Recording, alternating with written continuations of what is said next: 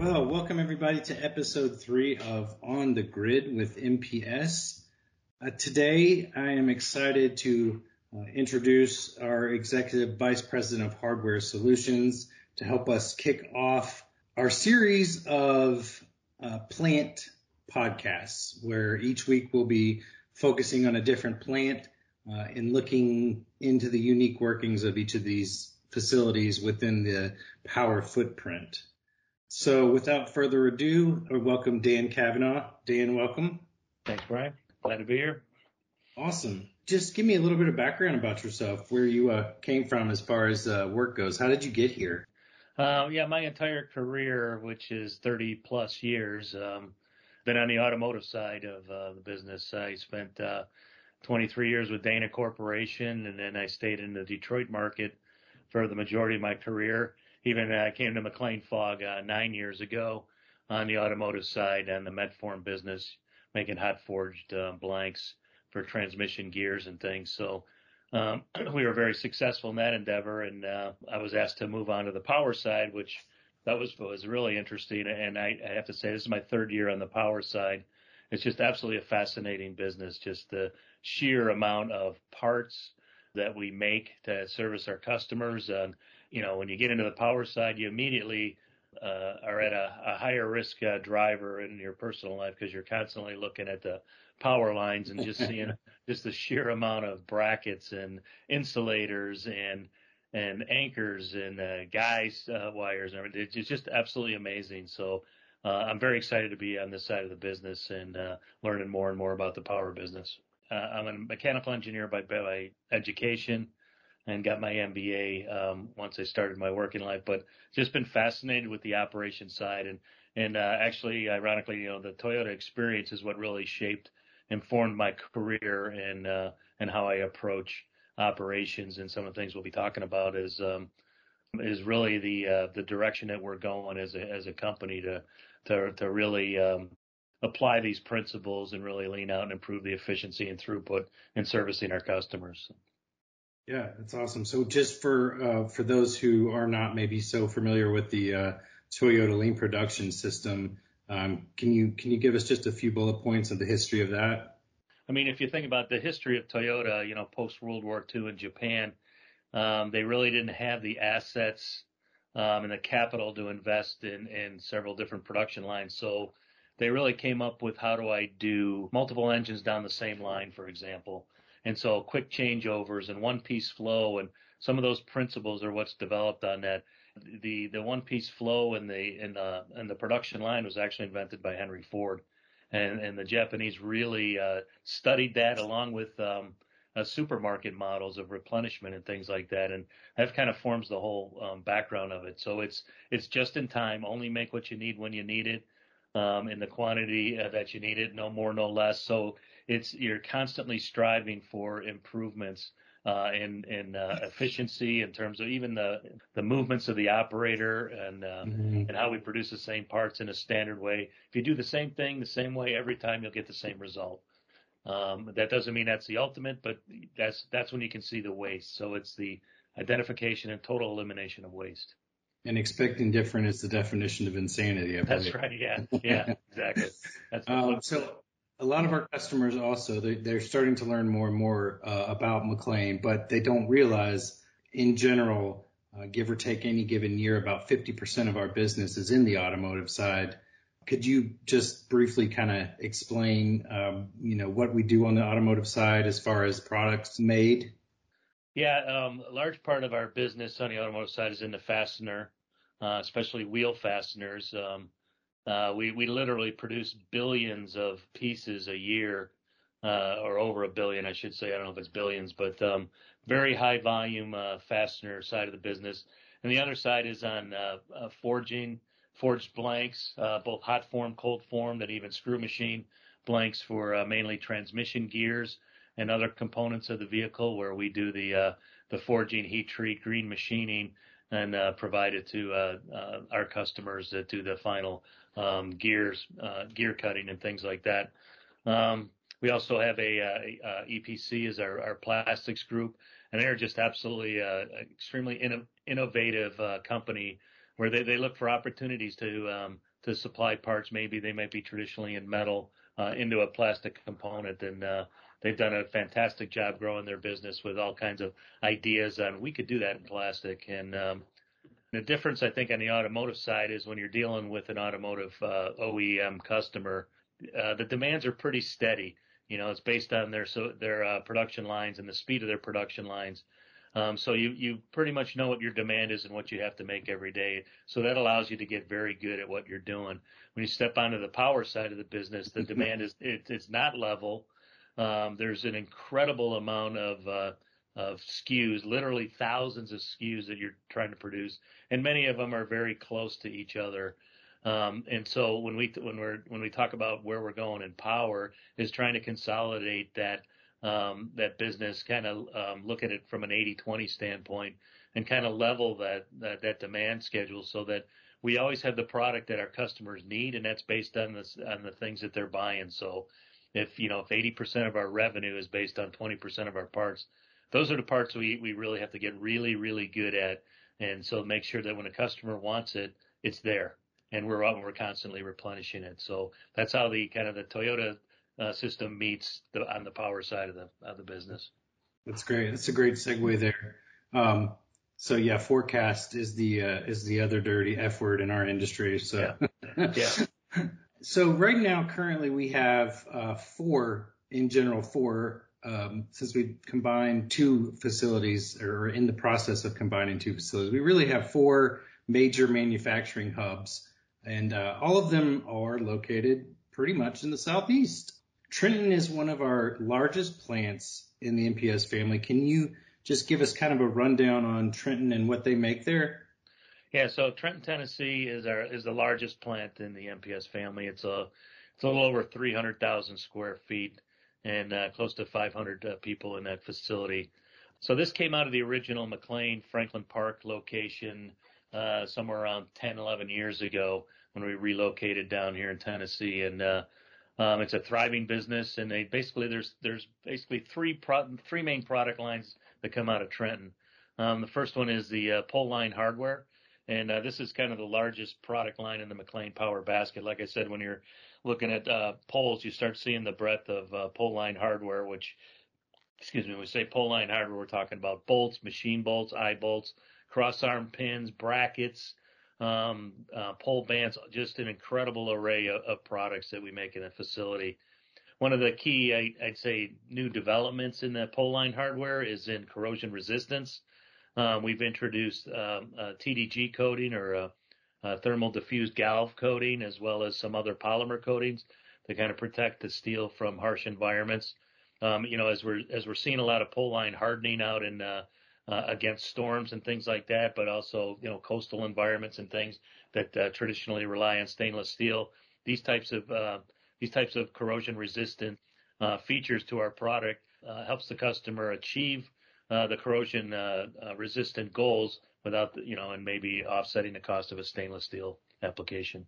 The second product line in Trenton is anchors. Very important in the civil market, and we're seeing a lot of growth on the utility side as well.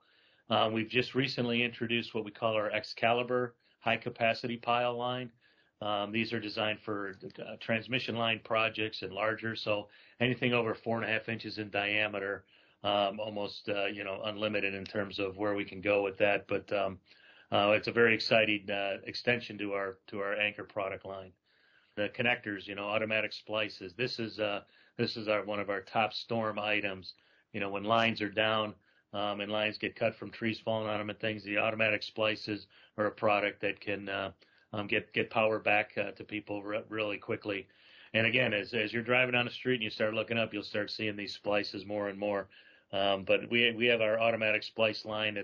And this is actually the product line that started at MacLean Power almost 35 years ago. In the same theme of corrosion resistance, we've got our new CRS series of splices. It's got a patented visual indicator that gives you a visual feedback to the lineman that he's properly installed the splice. When you think about it, and you're a lineman up in the air and you're trying to bring two wires together and you're inserting one on each end of the splice, being able to have a pop-out indicator that you've made the connection is highly valuable in that situation. You're in the air kind of precariously to begin with, and knowing that you've got the right connection and it's not going to be coming apart is key to that. So the CRS stands for a corrosion resistant splice. It's one of our highest volume products that we make. Those are the three product lines: pole line, hardware, anchors, and connectors that make up most of Trenton. We've been putting a lot of investment into improving the machinery and the flow of products. We also we located one of our suppliers, our gal supplier, right across the street from us, which gives us a much greater turnaround and speed in terms, especially when it's storm time. Product needs to move, and it needs to move quickly. One question that comes across our emails quite often has to do with supply chain and capacity. Could you explain just a little bit how 80/20 relates to our capacity in particular, and maybe how the removing of certain parts and focusing on other parts helps increase the production, the throughput, the flow? Yeah, so like I mentioned, I mean, there's literally thousands of SKUs or part numbers that have proliferated over the years. Maybe a customer wants a certain change in the length of the product for their operations things, but you end up with a lot of products that are same as, except, and they're almost fractionally different. So the complexity that introduces to your manufacturing and ability to supply that product becomes almost, it's not impossible, but it unnecessarily complex. Like you said, forecasting was a big thing when I joined Power. About, we need forecasting models and mathematical simulations and everything, but you really don't because if you look at it and you do 80/20, so if you see, draw a line, but what's selling and 80% of your revenue, it's roughly 20% of your products. Probably 80% of your revenue is coming from 20% of your customers. So what we strive to do is on those, what we call our A products that make up that 80% of your revenue, those are the products that are produced in a levels way, and those are the ones that we're going to be stocking. And they're turning quite a bit of inventory turns for us, and they're available to the customers. On the B products, call it the lower volume products, and we look to consolidate those products into A's, which just significantly reduces the complexity of our manufacturing facilities, but it also ensures that the product is there for the customers when they need it. It just drives out the complexity in the business overall and makes us a better supplier to our customers. Right. Yeah, I think a lot of people fail to realize how much time goes into changing over one machine to run one part versus another. One way to increase your capacity is by focusing more on the 20% that brings in the 80. The other way is to invest within the plant itself. We have some pretty neat robotic forging cells in Trenton there. Can you speak to some of the automation decisions that have been made over the last couple of years and what we intend to do in the future there? Sure. Yeah, in our Trenton facility and our forging cells, we're, MacLean Power's continuing to invest in the automation. We're all not only forging, but also welding and even the manufacturing of connectors and stuff. So just, rather than just replacing a piece of equipment with another same piece of equipment, is really investing in the technology and the automation where it makes sense to do so. So why did we do that? What's the decision that's driving that? One is actually the valuing our employees. So the work that we do, and if you saw the forging and welding, it's hard. You're asking people to move literally tons of steel by hand every shift. So this allows us to redeploy personnel to other needed areas of the plant. It also allows us to make more product with the same amount of personnel. So it enhances the experience and takes away from the call it the highly manual and hard work that we've asked people to do over the years. Yeah, we've definitely had some issues in the labor market lately. So sure. You got to do what you got to do. Some of the other investments that we're currently working on are at our Alabama facilities. And I say facilities, plural, because there are two buildings that have are slowly becoming one. Can you walk us through what's going on there currently and the anticipated final state for that, or at least for now, the final state? Sure. So, as you mentioned, we're consolidating our two Alabama plants into one location in Alabaster by adding roughly 100,000 square foot addition to our current Alabaster location. And we're going to be closing down our Pelham facility. In Alabaster, we've invested in additional aluminum foundry capacity that increases our capacity for aluminum castings by 50%. And greatly improved our molding technology and the quality of the product. So, like I mentioned with Trenton and automation, it's very similar. So, very much state of the art molding line that we've put in place there, and we've also now added an additional continuous flow furnace that almost is about 2.5 times the capacity of our previous batch furnaces.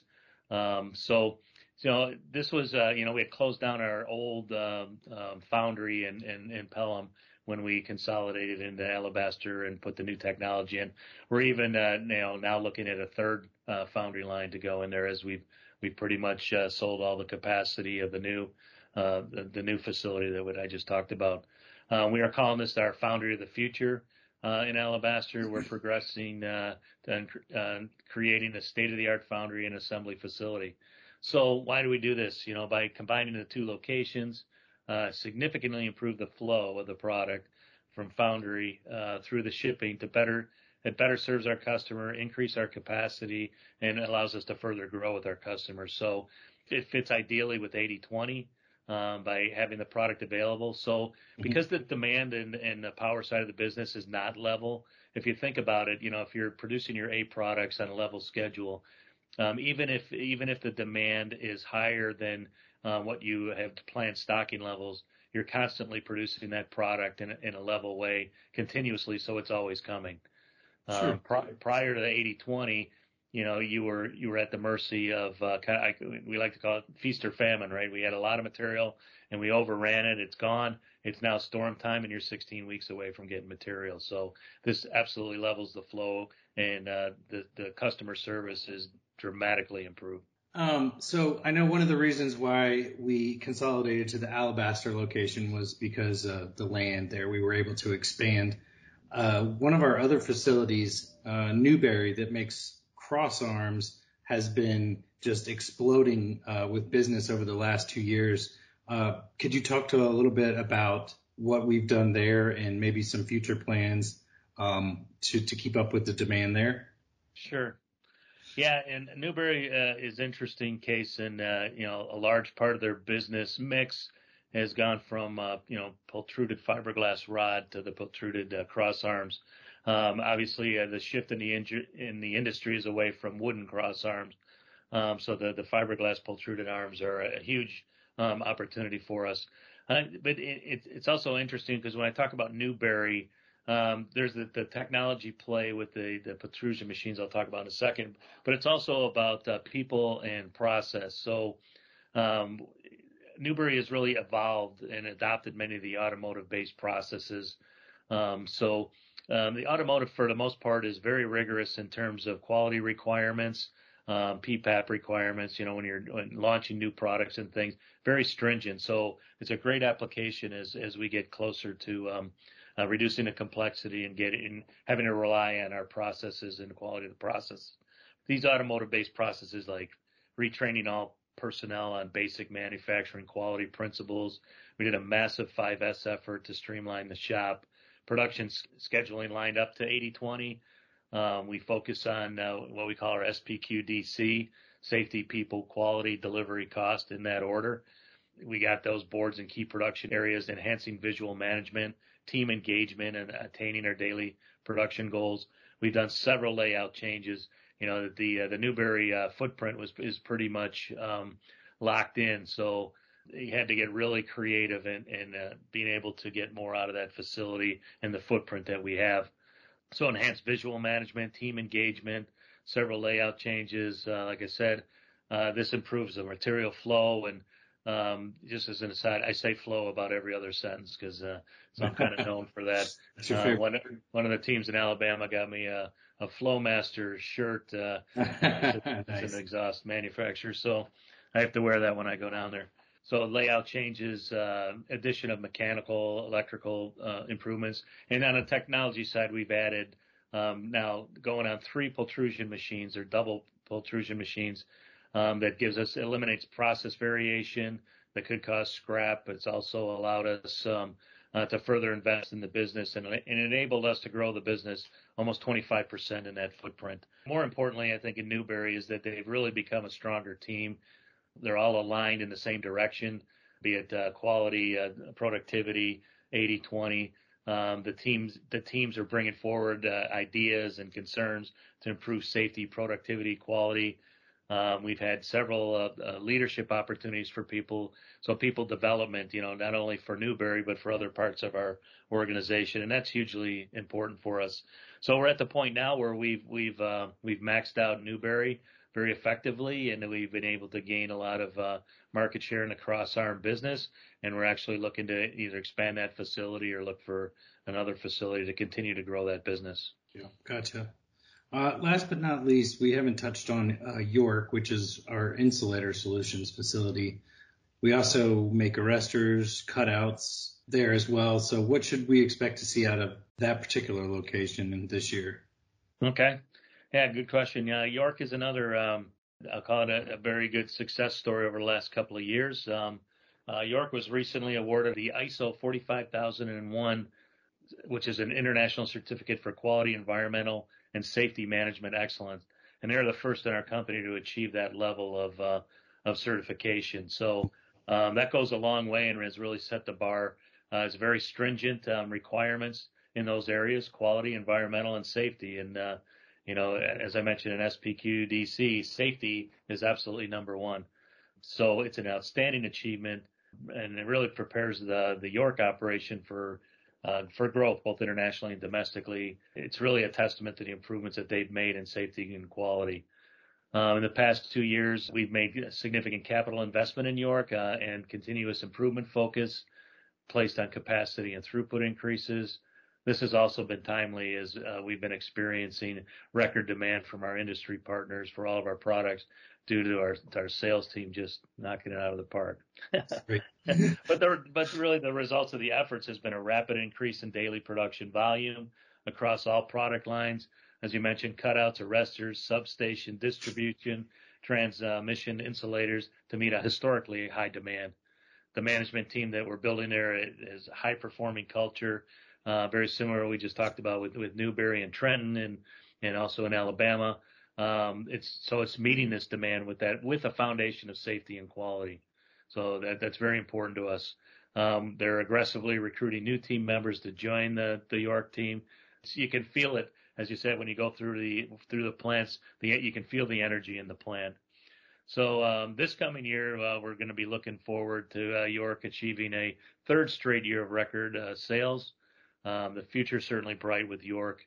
They've got a relatively new management team, and they're just driving culture change and safety and productivity, and that can only be good for not only for our customers as well as our employees. I remember a few years back speaking with one of the leaders of the company talking about the difference between a heads-up facility and not. And I've noticed a lot lately when we've gone to these different plants that most of them have become heads-up facilities at this point, where you can really tell that the employees feel engaged.